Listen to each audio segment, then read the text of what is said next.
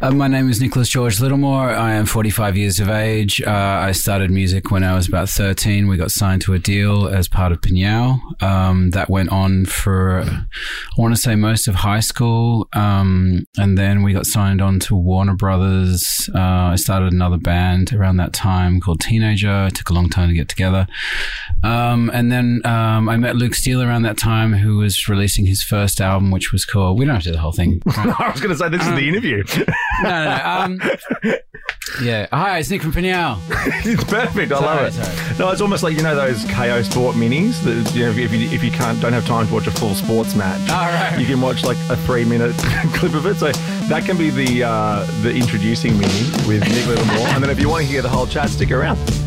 Lift the room. Push your pull. Welcome to the next episode of Introducing. How you going? Hopefully you got a chance to have a listen to my chat last week with Dan Sultan. As I mentioned, it was his proudest work, really, to date. His self-titled album coming out August 18. It was so good to catch up with him again. So good to see him in such a good space. Hopefully you got a chance to have a listen, because it was a nice chat. Speaking of nice chats, I've got one for you here. And I know I say this all the time, but I'm genuinely excited about this. I caught up with Nick Littlemore from PNAU, from Empire of the Sun. He just played Splendour in the Grass on Sunday. Yes, I was there. It was a great set. You're going to love this chat, honestly. He's based in Hollywood now. We'll talk about the megastar's house that he's taken over and why he's had to sage it. We'll talk about Samba Nova, PNAU's debut album, which also won the ARIA for Best Dance Release, but then was taken off the shelves. Why? We'll talk sampling, AI, synths, going to raves with Pete from PNAU since the age of 13. Empire of the Sun's got some new stuff. He's working on that. He'll tell us about that as well. And, of course, the moment that phone call from Elton John changed everything. Oh, yes. And we'll talk about Cold Heart as well. You'll love this. Please enjoy my chat with Nick Littlemore. Lift the room. Push your pull. Mate, lovely to meet you. Thanks for coming in. Thanks for having me. We were just talking off air. Hang on, as I untangle my headphones. Splendour in the Grass. You guys are you're closing the festival on the in the mix-up stage. I'm assuming. Yeah, the dance tent. This is the first time we've closed a tent. Yes, Splendour. We've been there. We went the first year Splendour happened. Yeah, it was my agent at the time was put on Splendour, and then she sort of moved out of booking bands and just did Splendour full time. Yeah, as you know, it's grown to be the greatest festival in Australia. Yes, it is. Props, of course, to Ken West and the Big Day Out, for which it would not have occurred if it wasn't for the champions, the Big Day Out, and then, of course, Home Bake. And I loved Home Bake. Yeah, Home Bake was a wonderful festival, and it should really come back. It really should. You know, and especially that there are so many conversations now, even prompted by Azalea Banks, about the lack of Australian music on Australian radio. And I think Home Bake was such a force for good in that regard. Yeah, for sure. And I think most people would agree. Well, because you would know, spending so much time in other countries, aka overseas. Like I was at Glastonbury last year, and we've got bands like Amyl and the Sniffers who are just drawing huge crowds. Like we are world class. We've always been world class, but it feels like we have really stepped it up. It's a really cool moment right now, because we're not sort of one sound. With lots of different sounds going on, and they're just killing all over. You know, look at Napalm. Like, she just kills all the time. Yeah. You know? It was funny though, because so when you're closing Splendour, and obviously Mumford & Sons will be on the main stage. I remember at a V, I've told this story a few times before, but I thought you'd like it. I was at V Festival, one of the short-lived V festivals, and Smashing Pumpkins were closing the main stage, but the presets are in the dance tent. And 3 songs into Smashing Pumpkins, you hear My People, and then obviously it felt like 10,000 people just gravitated toward that. And Billy Corgan just looks at us and goes, "Go see your ecstasy music then." I don't think Marcus Mumford will say that about you guys, but it's always funny to see, you know. I know. Well, I mean, and that they're sort of on par in a way. Like, you know, Smashing Pumpkins can put on a pretty banging show. I saw them just recently. I've never seen Billy so happy. Right. But Mumford's is more chill. Like, so it's going to be an interesting... I mean, it's very much like, if you don't want banging techno, this is a good alternative. Yeah. How will your set change, do you think? Because you're closing a festival where people, for the most part, have been there for 3 days, and this is their last little bit of energy. Yeah, well, it's a good point. Well, I'm sure we'll deliver for you, don't worry. We always demand a lot of energy from from our audiences, and they always give it. This year we got some suits made from one of the Empire of the Sun costume designers. So low key then. Very, very low key. And they are so heavy. And I jump around normally on stage, and I don't know what is going to happen this one, but we're like Christmas trees jumping around, so it's going to be interesting. You're actually my first gig after lockdown. I saw you and the Presets at on New Year's Eve.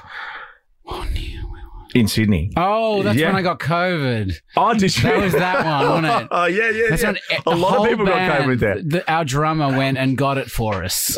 Went in the crowd. Get on, give me the COVID. And then he came backstage. Hey, guys, let's all hug. Thanks, right. Timmy. Oh, nice. Yeah. That was good. Yeah, no, it was great. And so where are you based now? Because I feel like you're a very international man, I'm currently based in Marilyn Manson's old house in Hollywood, Los Angeles. Oh, wow. Okay. Yeah. We're trying to desage it. Oh, yeah. Yeah. Is that real? Trying to cleanse it. Yeah, it is. It is. This was his last known residence before the FBI came in. Things changed for Marilyn. Yeah, right. I feel like every house in that area, that part of the world, would have huge history. They all have crazy stories. Yeah, there's a lot. But you just don't know them, And star maps, those cars are always driving around the neighborhood with the open tops. Like, there's the house right near our house is the house that they shot Poltergeist in. Oh, wow. So that's kind of cool. Yeah, that's very about much the coolest one. Yeah. Well, I had Luke Steele on the podcast a little while ago from his house, but in the mountains is it Northern California? He's kind of the opposite of you. He was in Mount Shasta. He's now back in New Zealand, but he was in Mount Shasta in this beautiful property. Yeah, I saw some of it on the Zoom chat. His little studio looked amazing, but he said the bears kept like eating his shoes and stuff. I'm like, I'd have to get out. Luke is a bit braver than your average person. I know. I was like, he told me about that. I was like, dude. That doesn't sound relaxing to me at all. There's something about bears and Australians. I'm like, no. We know what bears are like this big. Yeah, that's it. Yeah. This giant thing. Grizzly things. Freak me Especially out. with young children. I said, you have to make sure that everything is locked and airtight before you can relax. Yeah. I watched Cocaine Bear on the flight over here. Have you seen that thing? I have not yet. Don't watch it. Do yourself a favour. Even on the plane? Normally the plane movies, you give things a bit more credit. That's true, because the bears can't get in the plane very easily. But if one did, can you imagine how much of a mess it would make? Domestic flying in America feels like it would be Cocaine Bear to me. Tell us about the new song "Stars" with Bebe Rexha. I never Bebe Rexha, and Ozuna. This song came together. Actually, Sam made the backing in lockdown. Yeah. The three of us were in separate studios, and we were just all trying to make stuff, trying to do something better than Cold Heart. Yeah, good luck. But that's what we're trying to do, basically. You kind of suffered for yourself there with that one now, haven't you? It sucks like that. The same thing happened when we did Walking on a Dream. It was like, oh, cool, we're never going to get any better, are we? So, cool.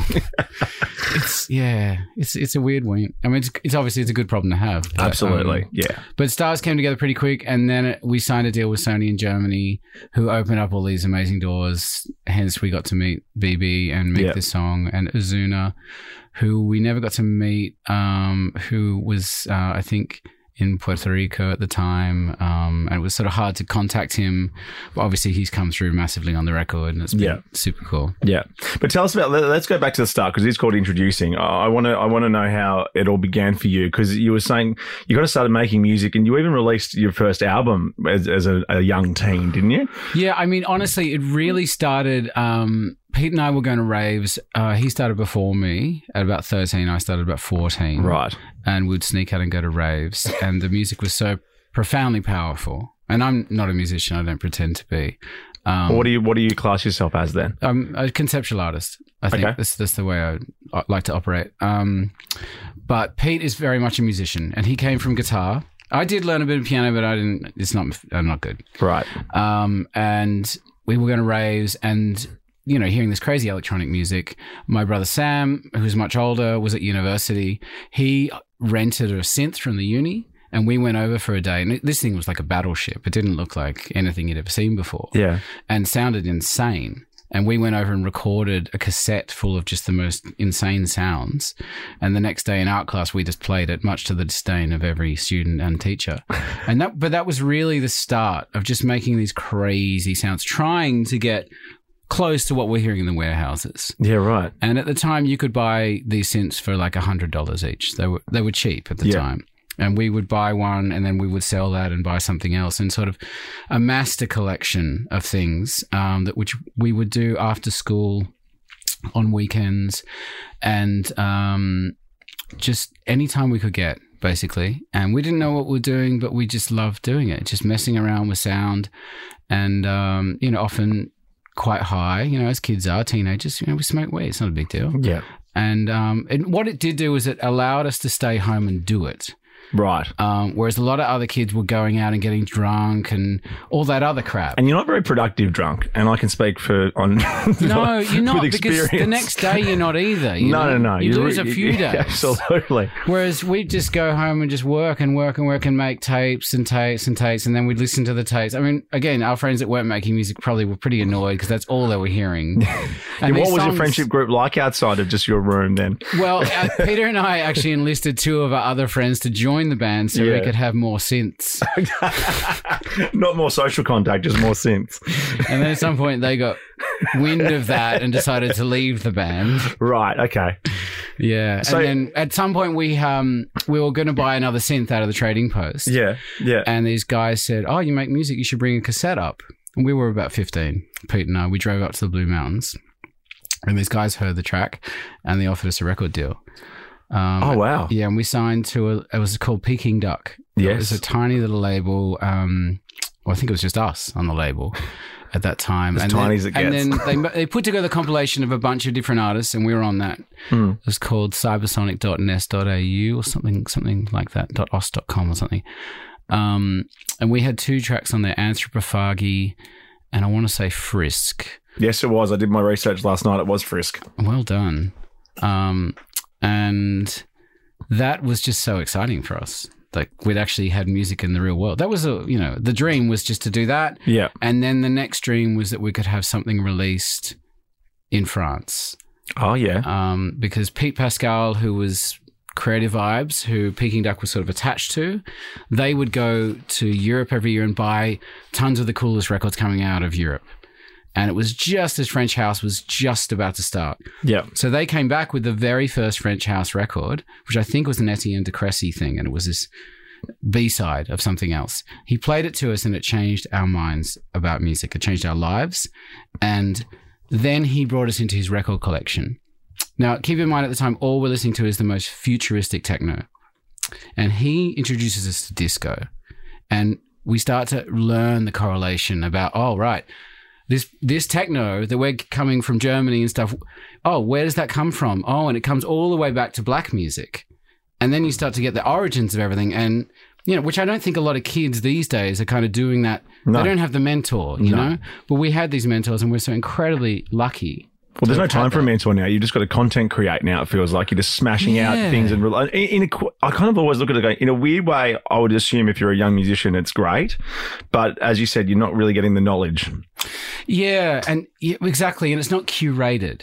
The way someone that has experienced all that wealth of music, and Pete had like a 10,000 vinyl collection that he'd amassed over forever. And he understood all the music. He understood the connections between funk and disco and the early acid house stuff and that whole thing. Yeah. And that was really invaluable to us. And that's how we ended up making our first album. Well, technically our second album, but the first album never came out. First album was called Fractal Geometric Spaces Made of Light. And that was a Goa trance, techno-y trance album. Did you? I think I read that you had said maybe the name had something to do with the fact that it never was released. Possibly. It's like, Steven Spielberg said if the Shawshank Redemption wasn't called the Shawshank Redemption, more people would have seen it. Yeah. Even though it's like one of the biggest movies in the world now, but it apparently didn't do very well at cinemas because of its name. Yeah. I think there's a lot to be said for that. Yeah. But your first proper album then, Samba Nova. Yeah. And that came together super quickly. But then you had to take it off the shelves though, didn't you, as well? The day we won the Arias was the day they removed it from sale. Yes, and is that a sample? That was because of samples, wasn't it? Yeah. And what have you learned from that? Everything? It's, what, I always cite a kind of 50 Cent approach to things, where he made that record, Get Rich or Die Trying. And I think young guys and girls that are making records should learn from us. Yes. And it's the same that fine artists say, isn't it? It's like, keep stealing until you get there. Yeah. And then you'll work it out. Yeah. And it's like lying on a job interview. Yeah, 100%. Because you got the passion. Yes. You work it out. Well, I have spoken to artists many times and I've asked what they think about people sampling their work, and they're like, God, if it's good enough, go for it. Like, we listen to something, and if it's great, we're very happy for that to happen. Yeah, yeah. I mean, if it's shit, then don't do it. But make it good at least. Right, exactly. And there's something cool and punk about sampling. I mean, yeah. I think AI might kill sampling entirely, because now it'll be able to find the nth of a second of a snare or a kick or something. And that's going to, every record, well, maybe not now, but the 90s and the noughties, yes. Every dance record was sampled. And was that back, I don't remember it exactly, but that was a lot of blogs as well, not probably early 90s, but then when the internet started becoming a thing, before streaming took off, a lot of people were sharing their mixes and their mashups on blogs. Right. And that was a real... And Bloghouse and that whole thing. Yeah, it was like a real moment in time. Yeah, totally. And it was just sort of the way it was. Yeah. It was like you took all the ephemera and you put it back together in a different way. And yeah. That was what a record was. Yeah. And a lot of people doing it weren't necessarily very musical. They were more like me. Yeah. They just had ideas, what they wanted, and mash some really strange things together and make it work. Yeah. And I feel like now a lot of the kids are much more musical. They're spending more time learning about chords and harmony, and again, the internet is helping massively with this stuff, with all the YouTube tutorials. And right now, you can do it with AI. Yeah. And you can develop chords and melodies just by clicking buttons. And it is arguably still very creative, because you're still making decisions, just not as many. Yeah. What are you using when you kind of, like, when you get like a little bit of inspo, like a lot of like singers would be kind of just recording into a voice memo, but have you got something? I remember speaking to What's So Not and he goes, I travel so much, I have to have the smallest version of everything so I can like get an idea and I can just create it somehow. I mean, I do voice notes, yeah, and I sing melodies when they come into my head. I mean, yeah. I'm a terrible singer, but I do that. But more for the technical stuff I'm talking about. Like, is there a way? Like making records? Yeah. But if it's a day, yeah, I'll just go to a studio. Okay. I've gone to studios in most countries I've been to. Yeah, right. And like I was just in Seoul the other day. Yeah. And I organised a session with a traditional music ensemble from Seoul. No one spoke English. So I got a translator for the 6 hours. Yeah, unreal. And it was amazing. We made like 5 songs. That's so cool. And I was conducting them and singing to them, and they can't speak any English and I can't speak any Korean. Yep. That was super wild. Actually, last week I did a gamelan orchestra in Bali. We had 14 players, and I was on a synth, and we were improvising, and we made an hour's worth of music. I've been developing a chair with a friend of mine, meditation chair, who's now currently in New York, and you lie down on this thing. There's 10 subs from your neck to your feet, and it puts you into a state of loving awareness. So I'm composing music for that, and that's part of the Bali thing, working with a bunch of different people with that. This is this revolutionary design that my friend Ray Kelly has done. He's genius. Last week, Joaquin Phoenix was in the chair, and Oprah. Oh, wow. The owner of Starbucks. Like, all these people are super interested in this thing. And it's, I think it's a force for good, because it's really about calming. And is the idea to market those, or to have... Yeah, it's going to be like either for wellness centers, but they're not going to be very expensive. So I think people will put them in their homes. I need something like that. I can't sit still at the best of times. It's people go into Please email me a link when they become available. People go into these things, they have the best night's sleep they've had of their life. Yeah. They're like 25-minute, 30-minute like meditations. And mothers with their babies go in these things, and they just chill. Babies love it. So with all this happening, when you PNAU and Empire of the Sun and meditation chairs, do you have to compartmentalize things really? Like, are you like, okay, this is my week to do PNAU stuff, or is that just... I really should do that, because I get really confused by stuff. Yeah. And I don't name files well. and actually, to anybody who produces, name files well, because that's... Well, that must be frustrating. You know it's in there somewhere.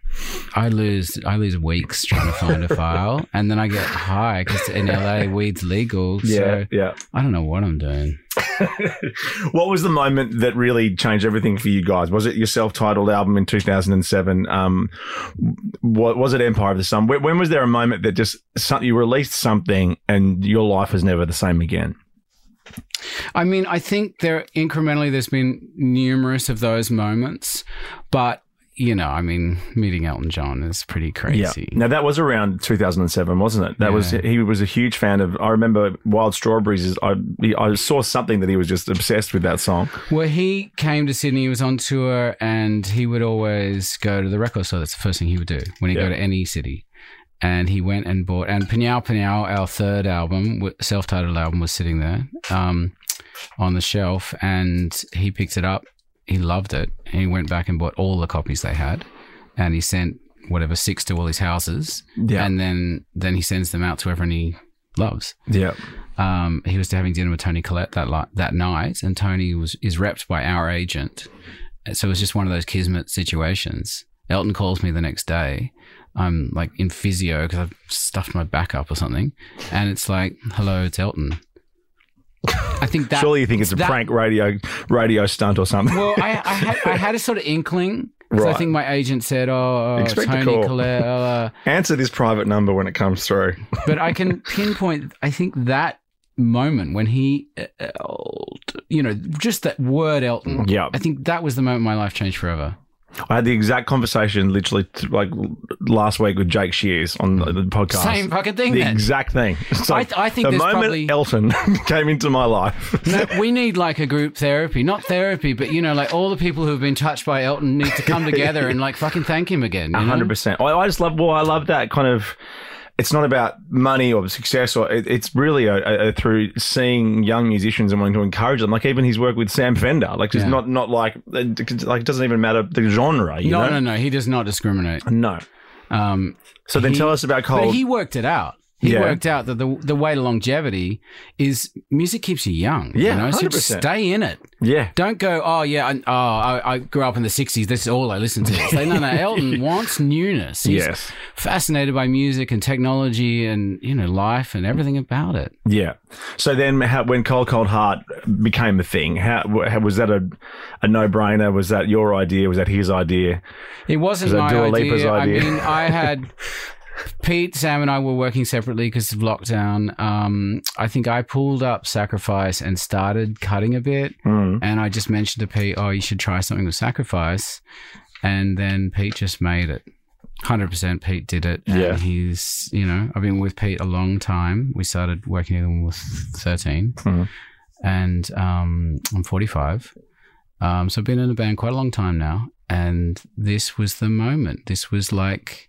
the greatest moment. He made this stunningly perfect piece of pop, that will be around forever.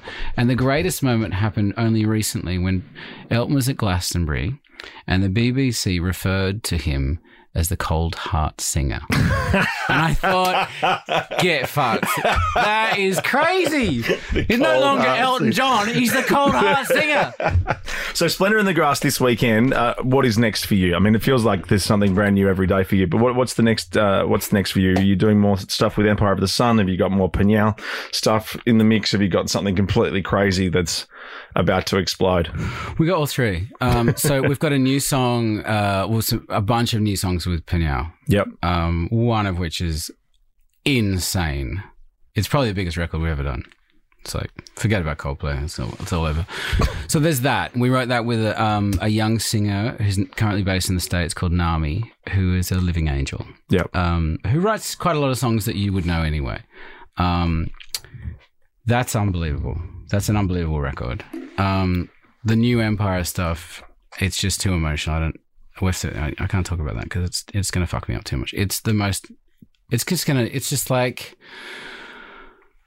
incredible. Like, we've been working so hard on this album for 7 years, and we haven't like thrown away things, but we started in Tokyo. We did like a month there, and then we've done stuff for time in New York.